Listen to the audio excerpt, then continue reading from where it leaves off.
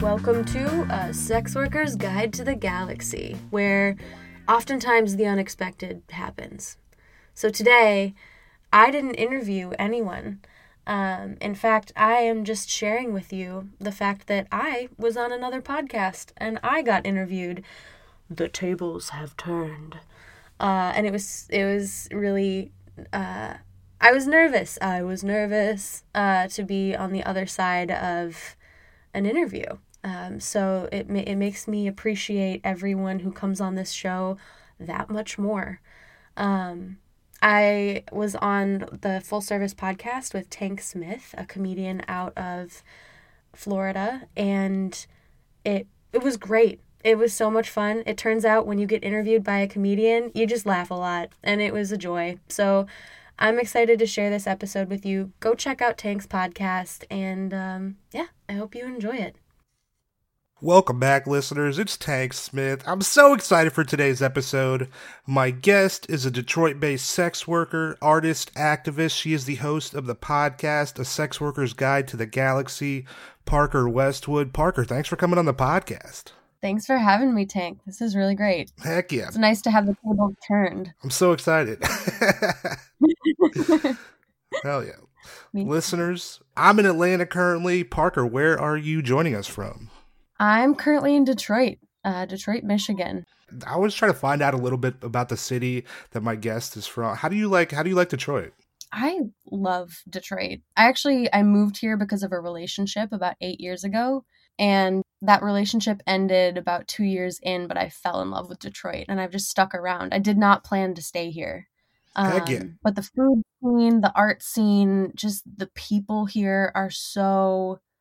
I think Detroit gets a bad rep, right? People think it's like a hard city, but the people here have just been so warm and kind the entire time I've been here. There's no city like it, in my opinion. That's awesome. Yeah, like everybody, I feel like when you think of like, well, at least a lot of people, I feel like when they're like Detroit, they're like 8 Mile, and that's it. And like GM, that's what I think of, like GM, and then like Eminem, really, and Big Sean. Right. Right. And it's so much more than that. There's so much to do here, and it has such a rich history, not only with Motown, but like with a social justice history here.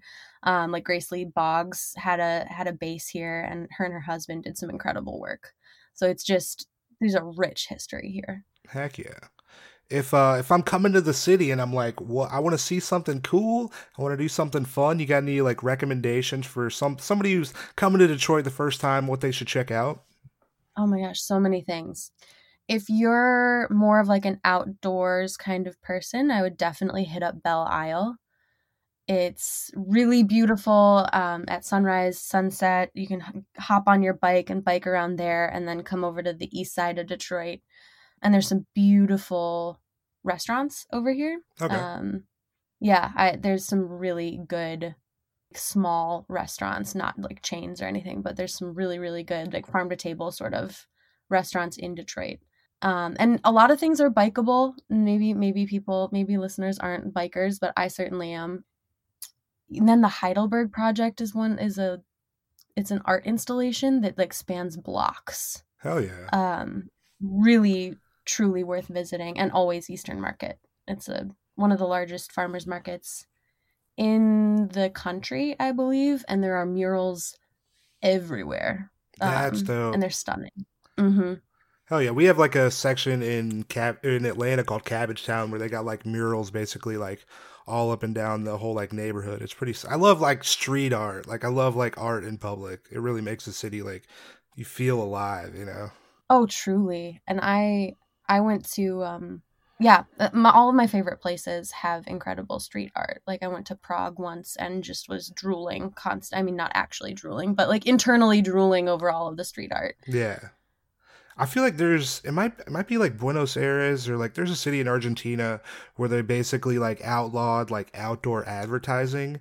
So the whole city, like instead of just having like billboards and just like ads, because like in America you're having ads constantly coming at you all the time, but they ban like Mhm. advertising in the city, and it's just like the whole city is just like full of street art. It's cool. Oh, I love that. That's so dreamy. Yeah. What's something you're passionate about? Oh my gosh. So when you sent the questions, I read this one and was like, "Oh my god, how much time do we have?" I am passionate about so many things, and I think the simple answer is that I'm passionate about people. I'm passionate about community. It makes this work just a joy for me. It's what drew me to organizing. But I think the part about I think people are so incredible, and I think part of what I love about the work that I get to do is that I get to see people have their like shame lifted for a moment, because there's so much stigma around kinks and sex and money and like all of these things, and even in the social justice world there's like all this external shame, and a lot of the work that I do I've come to realize is revolves around this like moments I get to see people face their shame and move through it. That's so powerful because it's like there's not many places like that happens to where you get to like witness somebody just like be so vulnerable and like yeah like take away that shame, and it's like that's just that's a dope moment that not many people get to see like in real time. No, I mean, and it's there's no guarantee it happens, and I think it requires a lot of vulnerability on my part, on everybody's part, and everyone has to be like willing to go there. But when it happens, there's nothing more magical. Yeah. I feel like yeah, that's like when you say you're passionate about people, it's because it's like everybody like has a story, and it's just like hey, all you got to do is tell it, and then like people are changed by just like talking. I feel like Absolutely, absolutely. I think that's, I mean, one of the reasons I was really excited to come on this podcast, and one of the reasons I started my own was because there's power in stories. I 100% believe that when we own our stories and tell our own stories and like face the parts that we might find unsavory, we we like own ourselves and become stronger and more confident as people. yeah. And I feel like it just connects you to. I feel like it connects you to everybody else as well because you're telling this story, you have this experience, and there's other people that maybe they've never heard of somebody that's had an experience that they've had, and then you vocalizing it makes them feel like a little less alone or just like not weird or like just like oh connected to somebody else through this like shared experience. Yeah. Yeah, and there's nothing more encouraging than seeing someone who shares maybe even just a piece of your story, owning it and being confident and talking about it. It's incredibly empowering. Yeah, definitely. You're an artist, right? Yeah, I've recently claimed that title. Yeah. I claimed the title of podcaster, and yeah, tell you what kind of art do you what kind of art do you do? I do a lot of different kinds of art. I mean, I would consider the podcasting thing to be art. I like to sing, I like to dance, but I've also done a lot of two-dimensional stuff. And I miss ceramics. I can't go to my studio because of COVID.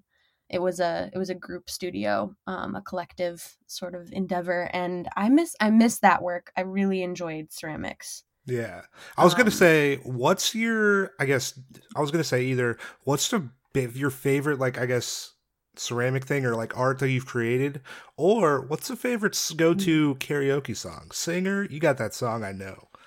oh, I do. That's a great question.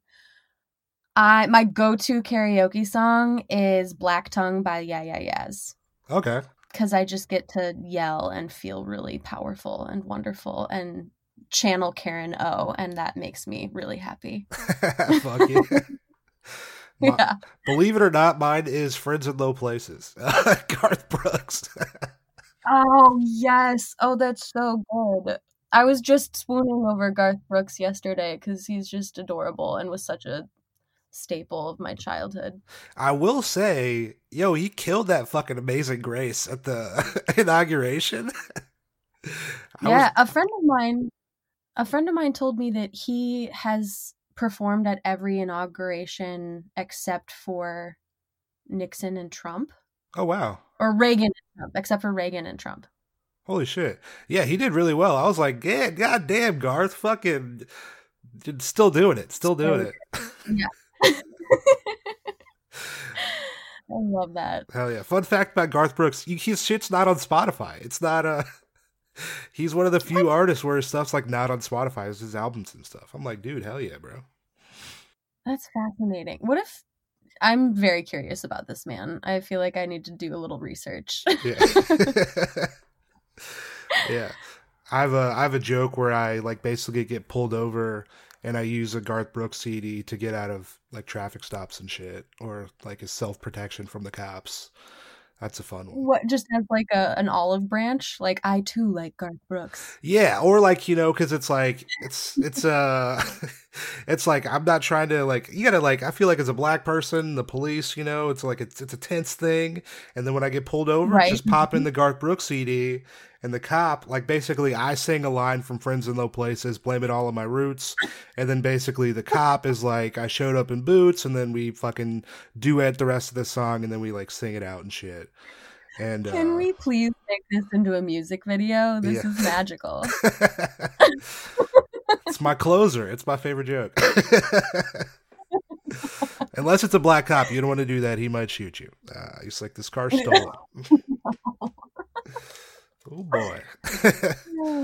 Heck yeah. That's Parker, I appreciate you coming on the podcast. This is fun. Yeah, already we're like only a few minutes in, and this is great. Hell yeah. Can you remember your first exposure to sex work at all? I was thinking about this one. Yes. So when I was 6 years old, I think it was just on TV, and I watched the movie Striptease. Okay. Which I haven't seen since, so I don't even know if it holds up or what entirely it's about, but I know that there's a stripper in it. And I think it's very problematic in the like save a hoe kind of way. Like not a very empowering sort of film, but I saw it and I was just like, I want to do that when I grow up. At like 6 years old, I announced to my mother that I wanted to be a stripper when I grew up. How does she take it? She was just, I mean, I was 6 years old. Oh, yeah, it's like any kid that's like 6 and they're like, I want to be a doctor. They're like, of course you do. Okay. Of course you do. Yeah. And I also told her like in the same year that I wanted to be an archaeologist. And I stand by those two things. Those still resonate in my soul. Hell yeah. Yeah. But I also remember when I was a little bit older seeing, I think it was some sort of documentary or TV special about high-end escorts, because I remember there was some sort of thing where they showed a website, someone's website, and they're basically the same as they are now, and I remember looking it up online. So I was old enough to like have an online presence, so probably like 12 or 14. Okay. And I remember just looking at someone's like gift or like wish list and being like, oh my God, they're getting like cars and things. And thinking to myself, like, I could do that. Like, I find people attractive as their being and not like they're not necessarily their bodies. This is something I like. All bodies are great. I could totally do this. And that just kind of stuck in the back of my mind for a very long time. How'd you end up getting into it? How'd you start? How'd you decide like, hey, I want to get into sex work. I want to do this. Well, I started with stripping. That was like my first foray into any kind of sex work. And it found me, really. I knew I wanted to do it. I didn't really pursue it, but I was dancing. I went to college and I was dancing at an event, and this woman, or like another student who was a couple years older than me, came up to me and was like, hey, you need to teach me to dance like that. And I was just like, yeah, sure, anytime. When do you want to do it? And she's like, well, my audition is in like a week, so do you want to come over this week? Actually, why don't you just come audition with me? And I was like, all right, yeah, sure. What are we auditioning for? And it turned out to be a strip club about 45 minutes away from the college. That's amazing. Yeah. And so that's what, and I got in and he passed whatever sort of test they had for me. And it was wild. It was such an incredible experience. And I think there I learned a lot. I learned a lot stripping. I learned a lot about boundaries. I learned a lot about how all the isms of the world, like sexism, heterosexism, racism, capitalism, like all intersect there in such a visible way. It was a lot, and but I had fun. I love dancing, and I was in a lot of sociology classes, so I took it as kind of a research experiment, and it was really fun. That's dope. How long did you Yeah. dance? I danced for 3 years on and off through my college career, and then I danced for like a month when I moved to Detroit and just didn't really enjoy the scene here as much.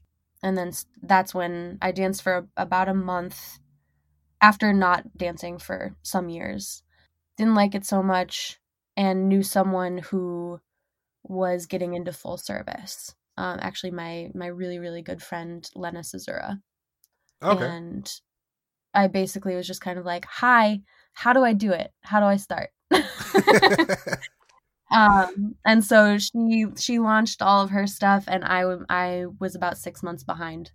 And so she really helped me get started, which I am so grateful for. So you go from like, you're like dancing at college, like somebody's like, hey, will you go do this? You want to do this audition with me? Are you like familiar with strip clubs? Are you like, I guess not frequenting strip clubs because everyone in college, no one has money like that. But it's like, are you Mhm. familiar with strip club culture? Have you been in strip clubs like that? Do you have like a background of dance? How was that like going into dancing? How was that, I guess? I have not. I don't have a background in dancing, I guess is what I'll say. I enjoy dancing. I always have danced. I did a little bit of dancing in middle school with like a troupe, I guess, but it was just like a weird little after school thing. And I wasn't good at choreography. I'm still working on that, to be honest. And I was so much better freestyling. And when I'd never been to a strip club, I was all of 19 when I walked into the club as for my audition. So, and in Wisconsin, which is where the clubs where I auditioned were, you can't, you have to be 21 to enter. Oh, okay. So you can be 18 and work there, but you have to be 21 to enter as a patron. And so I couldn't even have gone in as a patron if I wanted to, because I wasn't of age. Yeah. And but yes, I started at 19. I was so nervous. I was so scared. But I guess this is a fun sex worky story. My first day, I go and it's like an old single stage, single pole club, a little bit of a dive, and I have a sweet spot in my heart for these places. And that we had to play money off the jukebox. There wasn't a DJ. Oh, wow. There was no bouncer. And we like paid for our own music, selected the music, and then would go up on the stage. And it was my first night, my trial night, and they were like, you just dance tonight. We'll you keep whatever tips you make, but you don't get the base pay, because at this point we got base pay. And I get up there like, you go first. So never having been in a strip club, never seeing anyone else go first, not knowing what the fuck I was doing, I went up first and did my thing, and it was fun. It was fine. I was shaking. I was scared, but it was fun. I just like did my thing, and That's all. I feel like that's so hard to do. Like going first in so many things is like, especially like this is your first time in this strip club, never danced before, and then they're like, "Hey, why don't you go first?" I feel like that'd be so hard to do. oh yeah. And then I also didn't even really get a good feel for the club of like what kind of music does everyone like here. And so my queer ass was playing like Tegan and Sarah, and I'm pretty sure I played some Outcast. I don't even know. I was just like, I'm gonna play what I like, I guess. That's dope. Um That's yeah, awesome. it was a good time.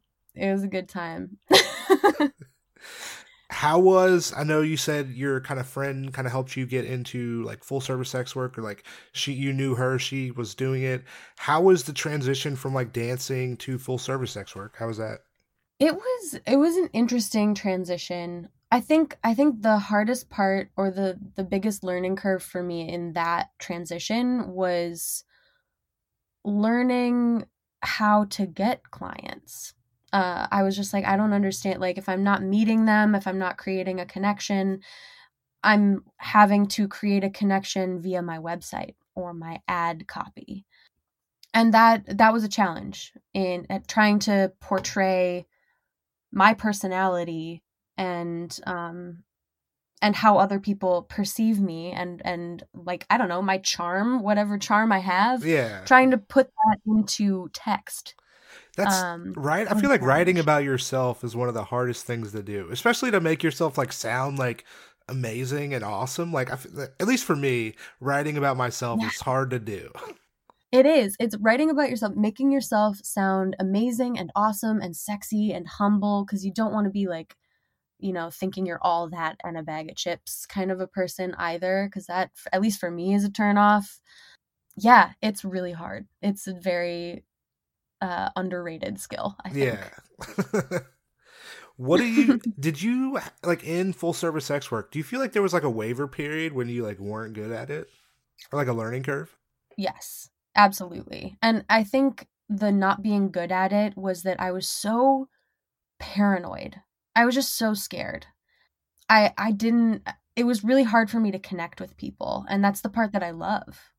Yeah, I was just always afraid that I wasn't what they wanted, or I wasn't enough. And this like channels into my normal life too. I've actually grown, sex work has helped me grow in a lot of different arenas in my life, but in sex work, I think the biggest, yeah, the waiver part, the part where I was not good at it, was in the first 6 months for certain, where I wasn't confident in my boundaries and I wasn't allowing my honest self to show up.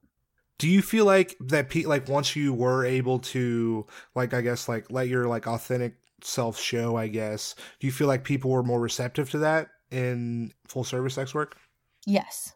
Yeah, I think it's helped me to get more clients that I actually connect with, and the ones who don't like my authentic self don't come back, and that's great, because we often just like didn't click, like it wasn't, I'm not for everybody. And like, I think that's hard for me to swallow sometimes, because I don't know, as a woman in this society, we're like trained to want to be appealing to everyone. Yeah. But the more I accept that, like, I'm not for everyone, and the people that I am for are the ones that I like want, like, yeah, the people I enjoy spending time with, and the people who enjoy spending time with me are the clients that I want.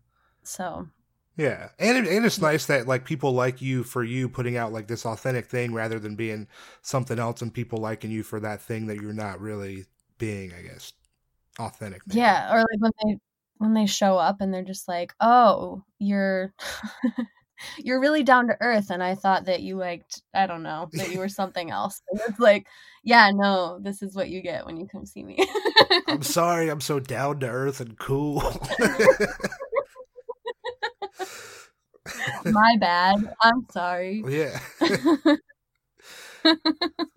How was I know you mentioned boundaries earlier. How was I know like dancing in a strip club, boundaries are such a huge thing. How was I guess how did dancing influence full service sex work in terms of boundaries, I guess? That's a good question. I think the way that dancing influenced boundaries for me, I think it was mostly just that it's the beginning of a journey.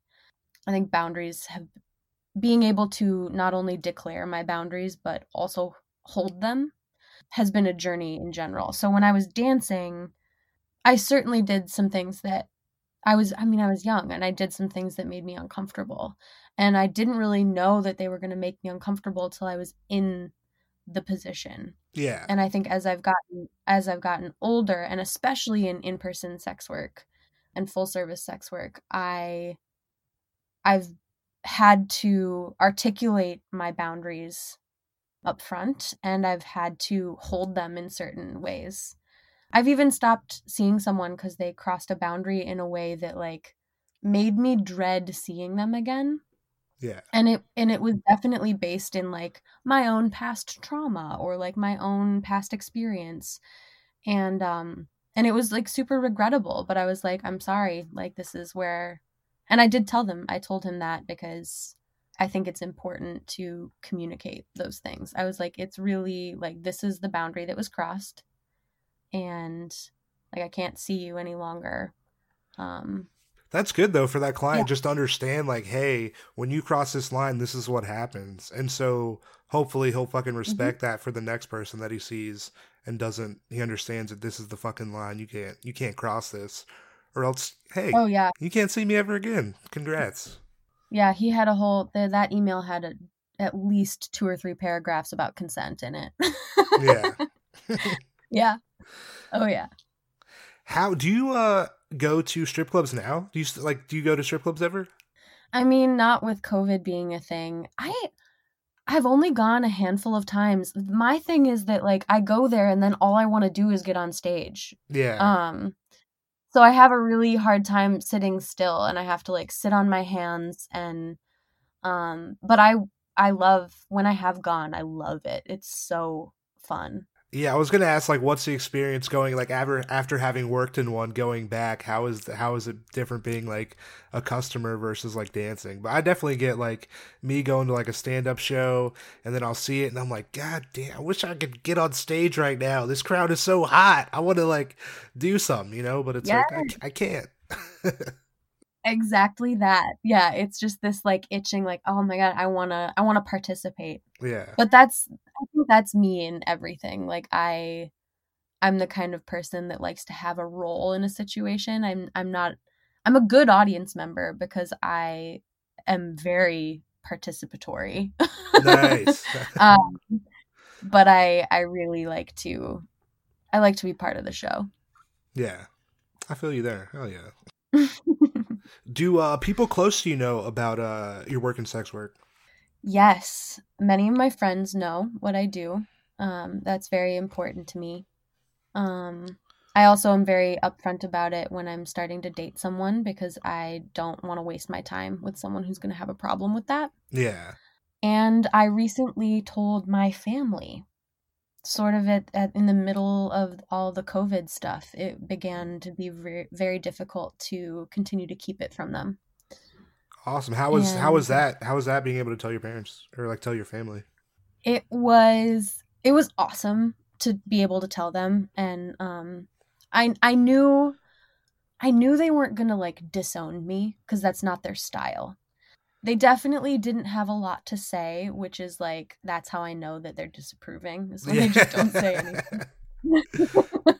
But sometimes that's good. It's um like oh, you didn't say anything. I told you, and then you didn't say anything. Cool. yeah, I think also, I mean, they raised me so they know that like if they don't have anything good to say, they shouldn't say it because I'm just going to continue to do what I'm doing anyway. Yeah. And sometimes if you tell me I can't do it, I'm just going to do it harder. So I think they've learned that like not that they can't disagree with me. We definitely have really awesome conversations, but I think they also learned like they just my impression was that they needed to sit with it. My dad is my dad's really into tech and audio and things like that, and so he knows about the podcast and probably is listening to it as we speak. Like I recently was just kind of like, "Hey, will you give it a listen and like let me know what you think?" And so That's that's awesome. it's really yeah, like I'm kind of tearing up as I talk about it because it's like I not everybody's that lucky to have that kind of a connection with their parents. Nah, definitely not. Like that's yeah. It's like it's. I feel like that has to feel so freeing to like have them. You tell them what's up, they accept it, and then move forward. Like that's awesome. Yeah, I'm definitely lucky. They're both my mom and my dad are really cool people. Hell yeah. How important is having somebody that you're able to talk to about work? Oh my God. So, so, so important. This is like another reason I'm passionate about community and people. Um, is because I wouldn't be where I am. I'd probably still be like so much more paranoid than I am now. If I didn't have other sex workers to talk to or friends that I could just like lean on for a minute. I'm still learning how to lean on people like emotionally, but in learning how to do it, I've learned that it's so imperative to my mental health. Yeah.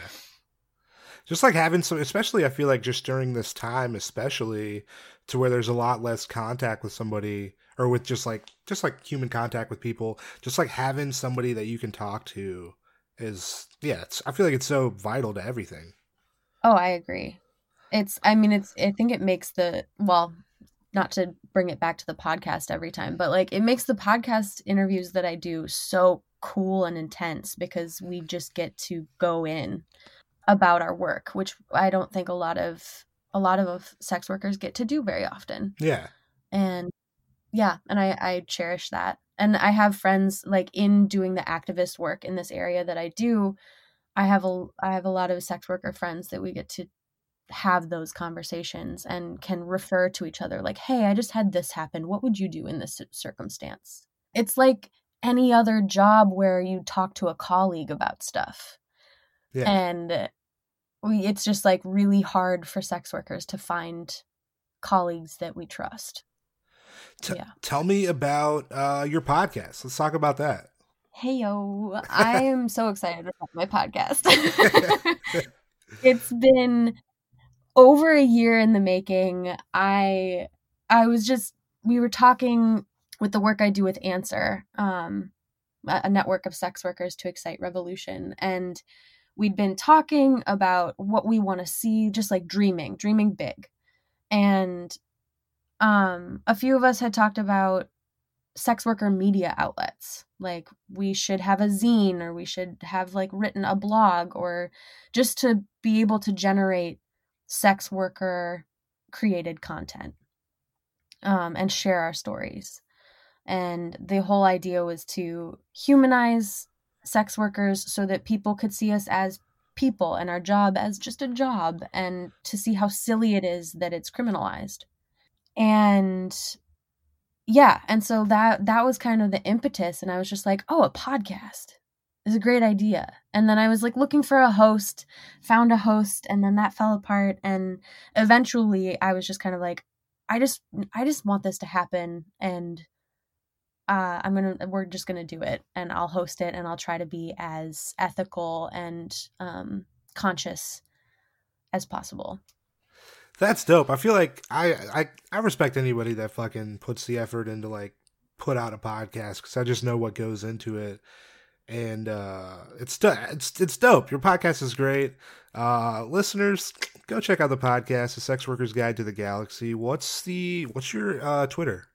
The Twitter is at Sexy Galaxy Pod. And then we're also on Patreon at patreon.com/sexygalaxypod. Heck yeah. How has it been? So you said year in the making. How is it? I guess the planning going into it, how is that like because everybody, I feel like, especially even with this podcast, it's like you have an idea in your head and you're like, hey, I think I could do this thing, but you haven't done it yet. And then just seeing it all the way to fruition and then seeing you just starting something. How has that been? I feel like for me, it's like been awesome. How has that been just having an idea and then like putting in the works and actually make it happen? It has been so cool. Aside from like the personal development part of like witnessing myself getting in my own way and then like moving past that, I think that's been a whole thing. But also reaching out to people who know more about podcasting than I do and asking questions and learning how much work goes into a pod. I had no idea. It's so much work. There's so much advanced planning and like figuring out how to launch and just interview prep, like all of the things I did not know. And I love it. I've fallen in love with the art of podcasting. It's really fun. It's fun. I love it. And it's just like having a conversation like with somebody. It's great. Yeah. And I love, I love that sex workers are trusting me with their story, right? And then I get to edit it and make us both sound good and then like make sure they like it, and then I send it out into the world, and I've gotten nothing but positive feedback, so I'm grateful for that. Yeah, Yeah. it's just I'm like beaming over here in my closet. I'm really excited about the whole thing. Hell yeah. Because it's such like, I feel like it's such like a powerful thing to where it's like, I'm having a conversation with somebody, they may never have shared the story with anybody else, and like wanting it to go well so bad, and like just like making sure like this, I want this to be so good because they're putting themselves out there and being vulnerable and sharing their story with essentially the entire world, and Yeah. trusting you to like put that out or like share that story. I feel like it's such an amazing thing. I'm like, fucking anybody who comes on that, I'm like, thank you so much. I fucking truly appreciate that you like trust me to talk to me on this podcast. Yeah, it's flattering as hell. It's really a gift. Yeah. What do you have a favorite part of doing the podcast so far? You have like a favorite moment? My favorite part is certainly the interviews. I love talking to people. Um yeah, and there's some interviews that I haven't posted yet that are just, we go so deep, and it's really astounding to me that people are willing to go there, and it's really incredible. I think, I don't know, my favorite moment is meeting people I've never met before and then getting to know them. I Yeah. love getting to know people. Yeah. Yeah. And you just meet people from all over, and then like they're still like so connected by the same, not same story, but it's like similar stories within the same realm, and it's like people from all over the world having this shared experience. And Yeah. yeah. It's great. How It's was, so good. yeah.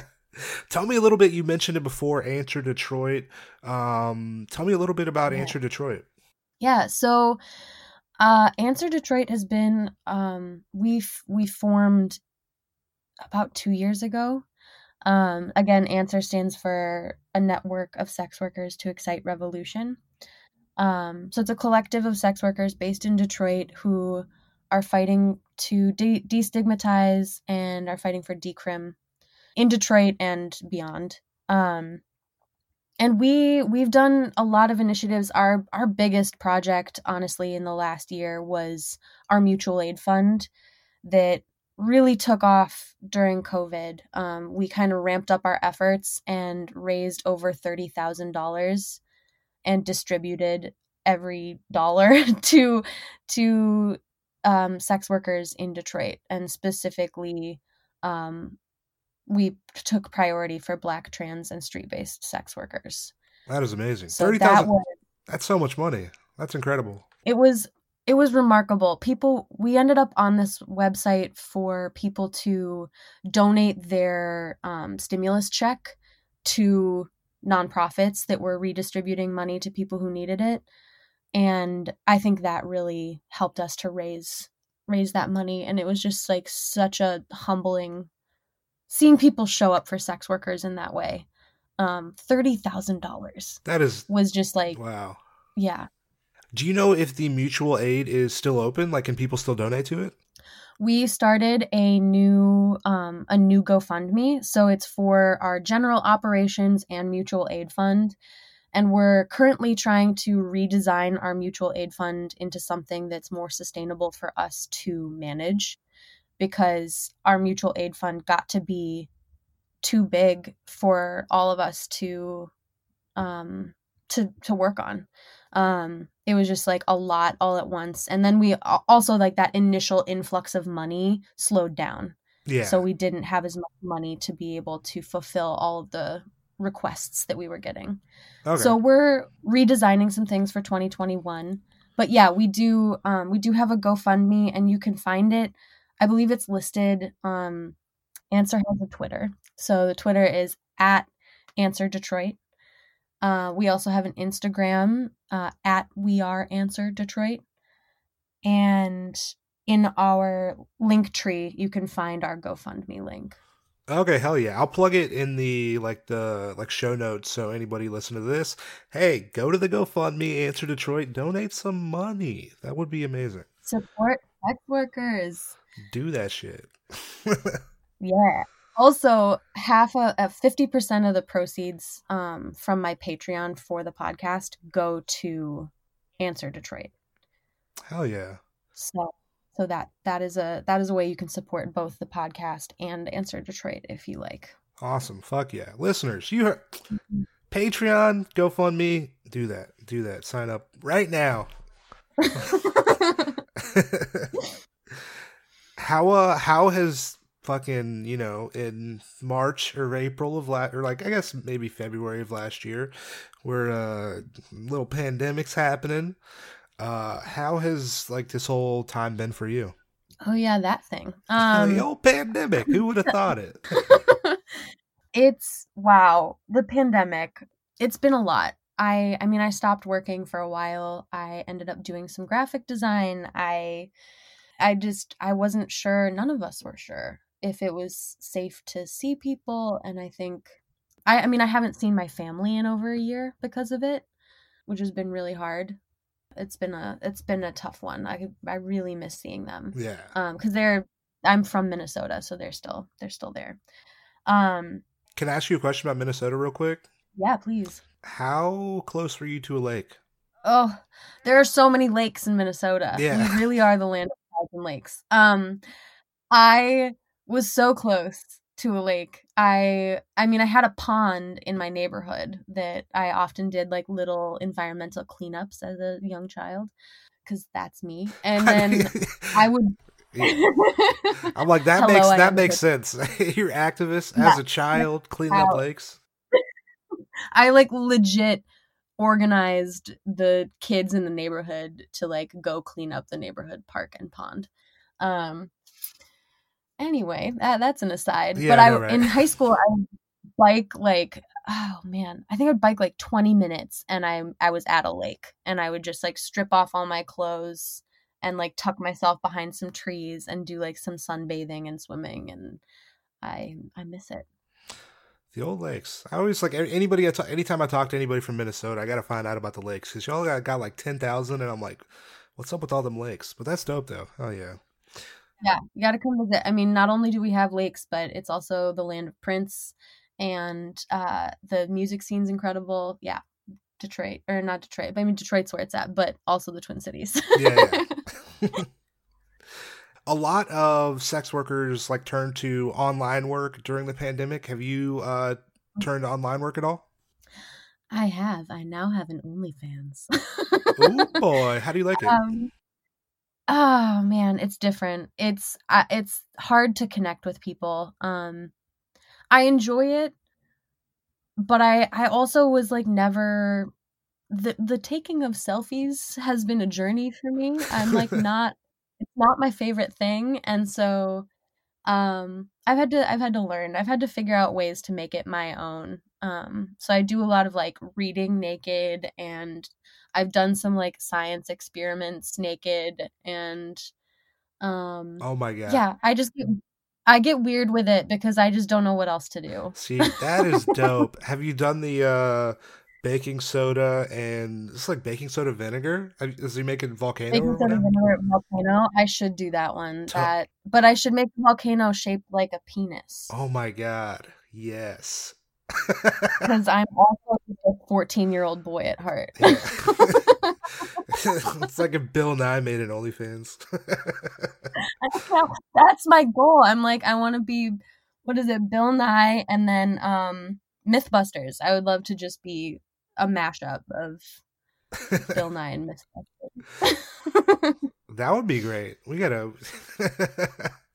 people subscribe. What's your OnlyFans? What's your OnlyFans? I am at Parker_Westwood. Sweet.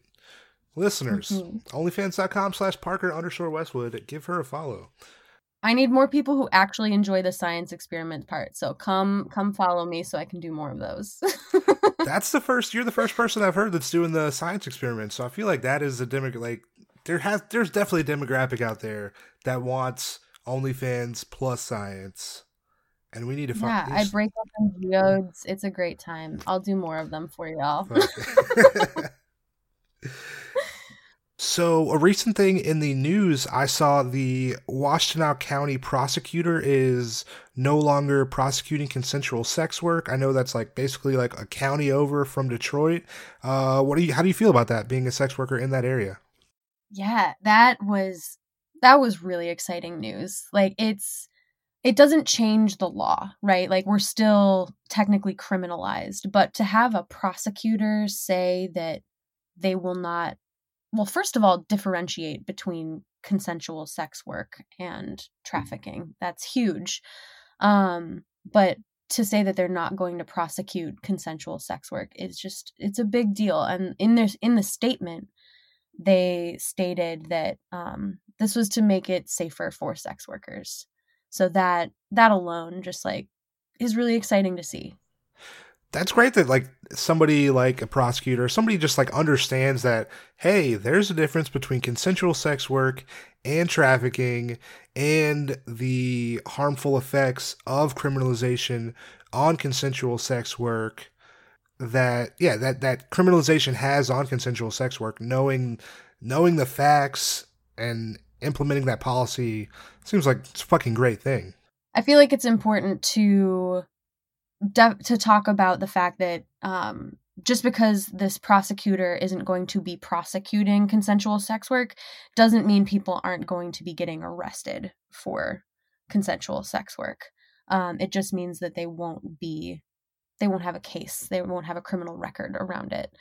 But what this doesn't change is like for people who are street workers, they can still get hassled and arrested. And as a white indoor like sex worker online, like I'm comforted by knowing that consensual sex work isn't prosecuted, but it also like it still changes, it's still criminalized, and that changes people who do street sex work, which are more often than not, as a white person, I feel like it's like very important to draw this distinction. Like most street workers are Black and trans women, and like that we need to do better. We need to do better. So Yeah. decriminalization is still very important to fight for. But yeah, like you said, I think it's just a step in the right direction, and hopefully other people see this policy, see the effect that it has on the sex work community, and start to implement it like statewide, nationwide, or whatever it may be. But people just see this example and the effect that it has, and decide to make that same change as well. That'd be great news.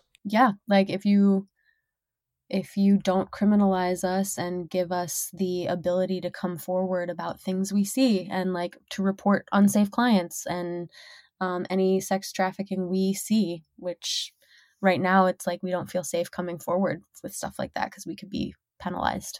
I feel like that's one of the the like worst effects of this whole like criminalization of sex work is like if something happens to you in the course of you just doing your job, you cannot go to the police because of like fear of prosecution. Or it's so ridiculous that somebody commits a crime against you and you're not able to go to anybody about it just because of fear of your job.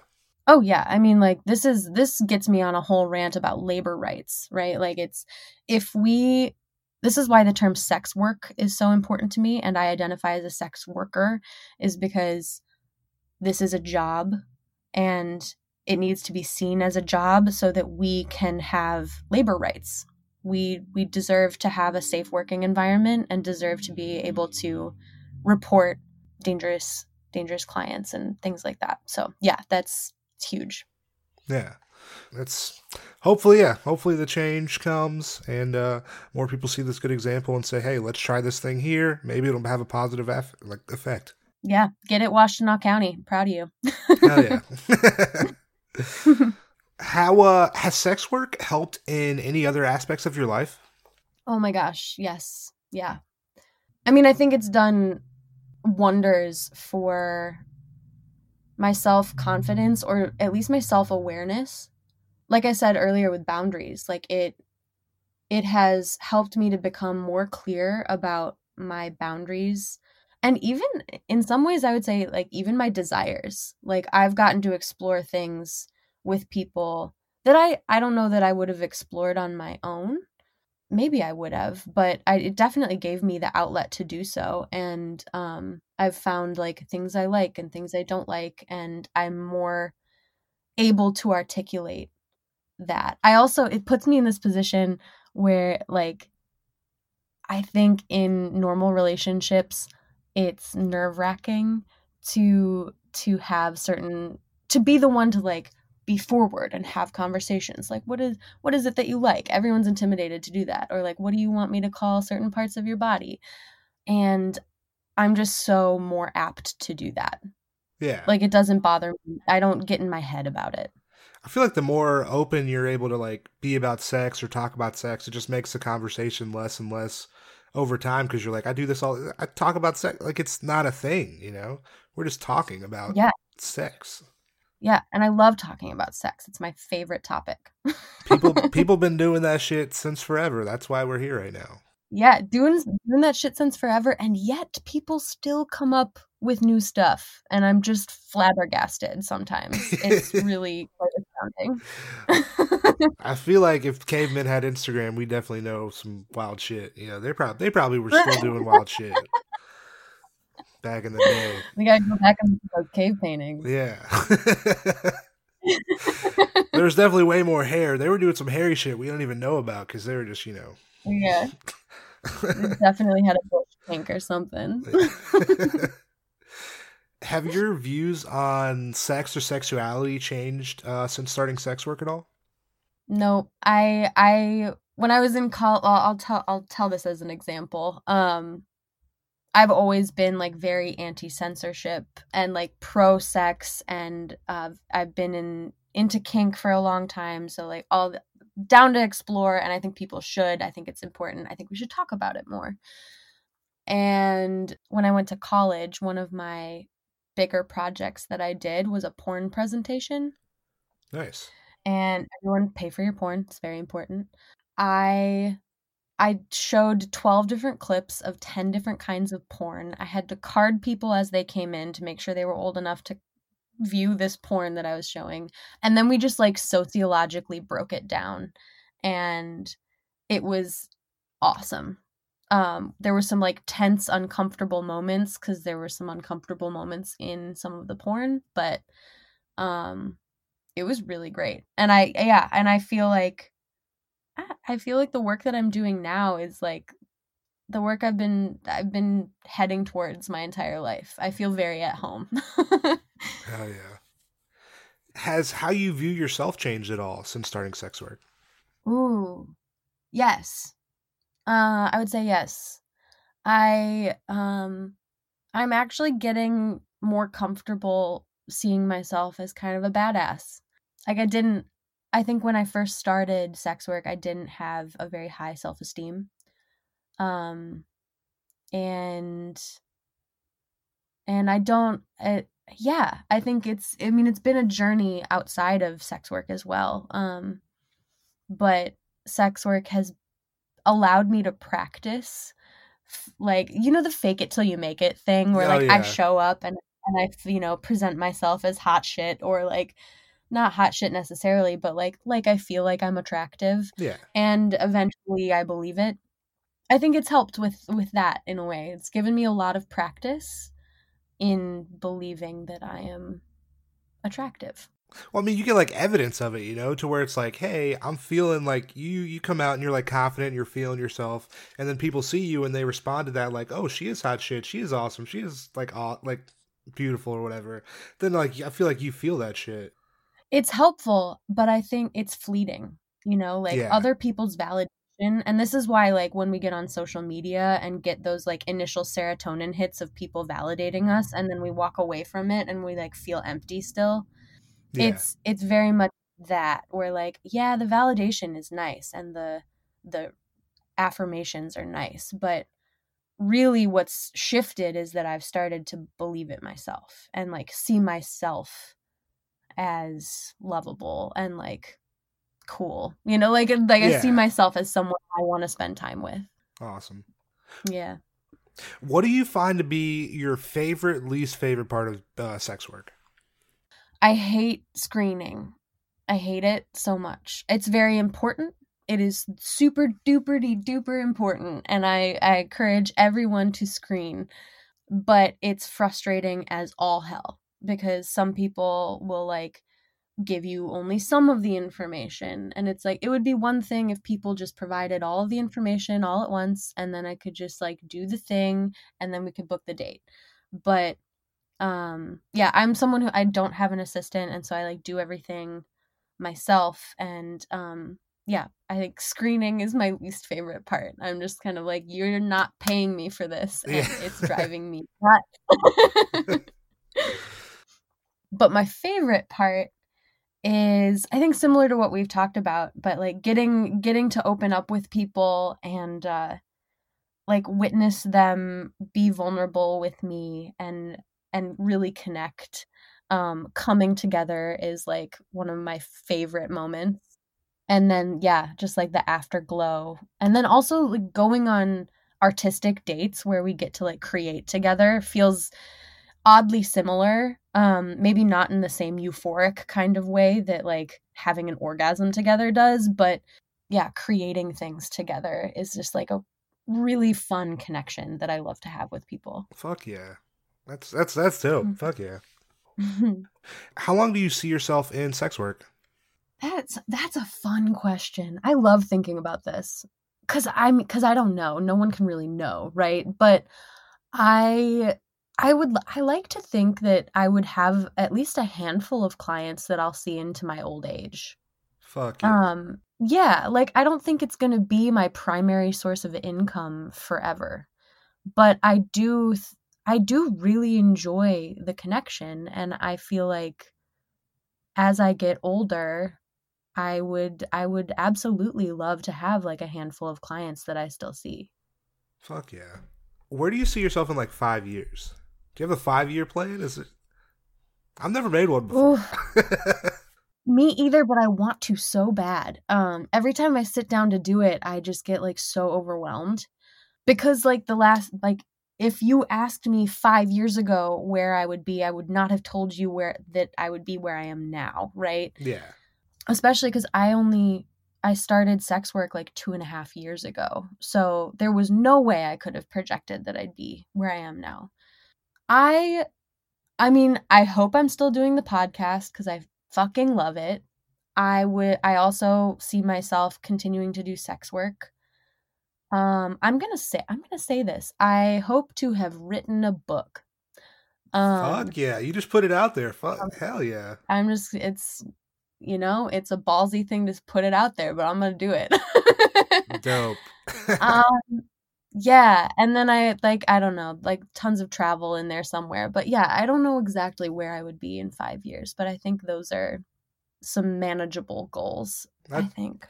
If you write the book, we're promoting it all on the podcast. I'm buying the book. Hell yeah. I'm buying the book. Thank you. Yes. Do you have a thing, like, I always ask people, like, what would you do if you could do anything? Money's not an object. Is there a thing you would do? I guess maybe it's job-wise or, like, however you envision that question. But do you have a thing you could do if you could do anything? Ooh. Yeah. Oh my goodness. That it's all, I feel like I've faced this question before, and I'm a Libra, and decisions are hard, and like so many options is really hard for me. But I'll do my best. It would have to involve travel. It would have to involve travel and like learning languages. I really love learning languages. Before I became a sex worker, I was in school for to be a sign language interpreter. Oh, nice. And it's oh my gosh, like it is one of the coolest languages I've ever learned. And yeah, I still really want to utilize that skill more, but it just made me want to learn more languages because every country has its own sign language. Oh, wow. It's banana. Yeah. So, yeah, I feel like I would just like travel and learn different languages and yeah, maybe study linguistics because I can't stop studying things. Fuck yeah. That'd be awesome. Yeah. Yeah, that or become a soil mycologist because I love mushrooms. So a soil what? Mycologist, like It's like with mushrooms, mycoremediation was like my jam. This is me getting really nerdy now, and Nice. I will not apologize. Yeah, so like you can pull toxins out of soil with mushrooms, and I think that that is the most magical thing. So, Wow, that's incredible. yeah. Yeah, I'm it's I'm about cool. to I'm about to Google this. Hell yeah. Highly recommend it. Are you a fan of stand-up comedy at all? I need it in my life just because like there are some days I just need a good laugh. Do you have a favorite comic at all? You have a favorite comedian? I think yeah, yes. This was a hard one for I was just like who would be my favorite? It's one of those moments where someone asks you like who's your favorite band and you're like I've never listened to music. Yeah, that happens to me every time. Yeah. I grew up listening to like I loved Whoopi Goldberg and Robin Williams. They were my two favorites, and I pretty much stand by that. I love them both. And when Robin Williams passed, it was like it shook me to get my shit together. Yeah, Um, that was so sad. ugh, yeah. I think about it often just because he was like I think on first on my bucket list, number one was meet Robin Williams. So, Damn. um, yeah, I know. And but yeah, so Robin Williams, Whoopi Goldberg, and then I love Tig Notaro.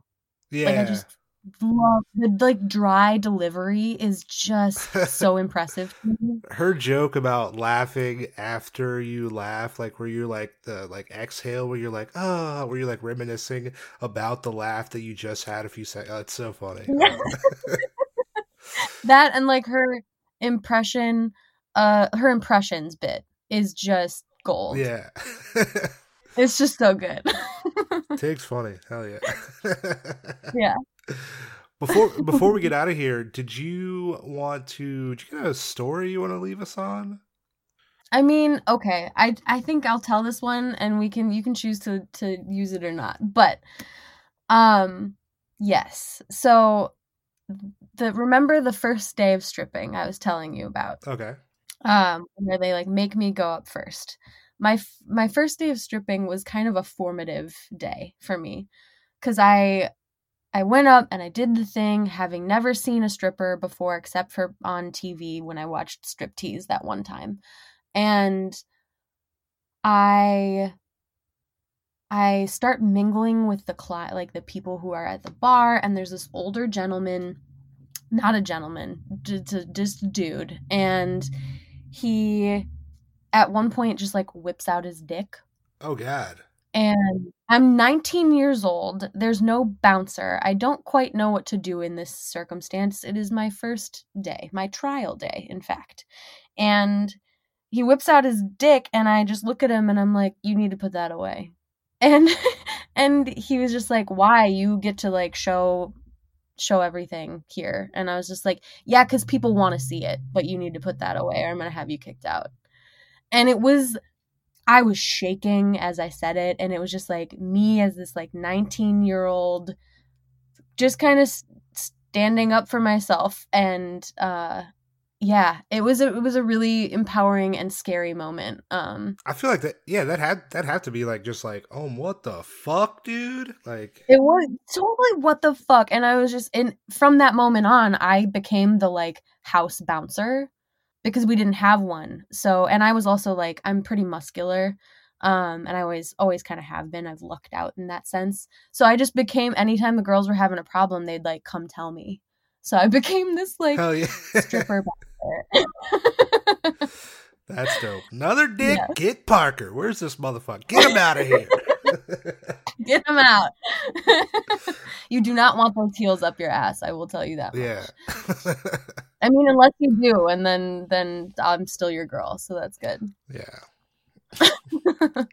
I feel like such a fucking weird answer too, like to where it's like, oh, you get to be naked, why can't I be? Like, bro, you don't work here, dude. What the fuck? What are you? Yeah, What world do you live in, bro? No. Yeah, this is not your moment. Really, is what it is. Not at all. Well, Parker, I appreciate you coming on the podcast. This has been a lot of fun. Yeah, this has been really great. Thank you so much for having me. Fuck yeah. Let's plug some social media before we get out of here. Where can the people find you?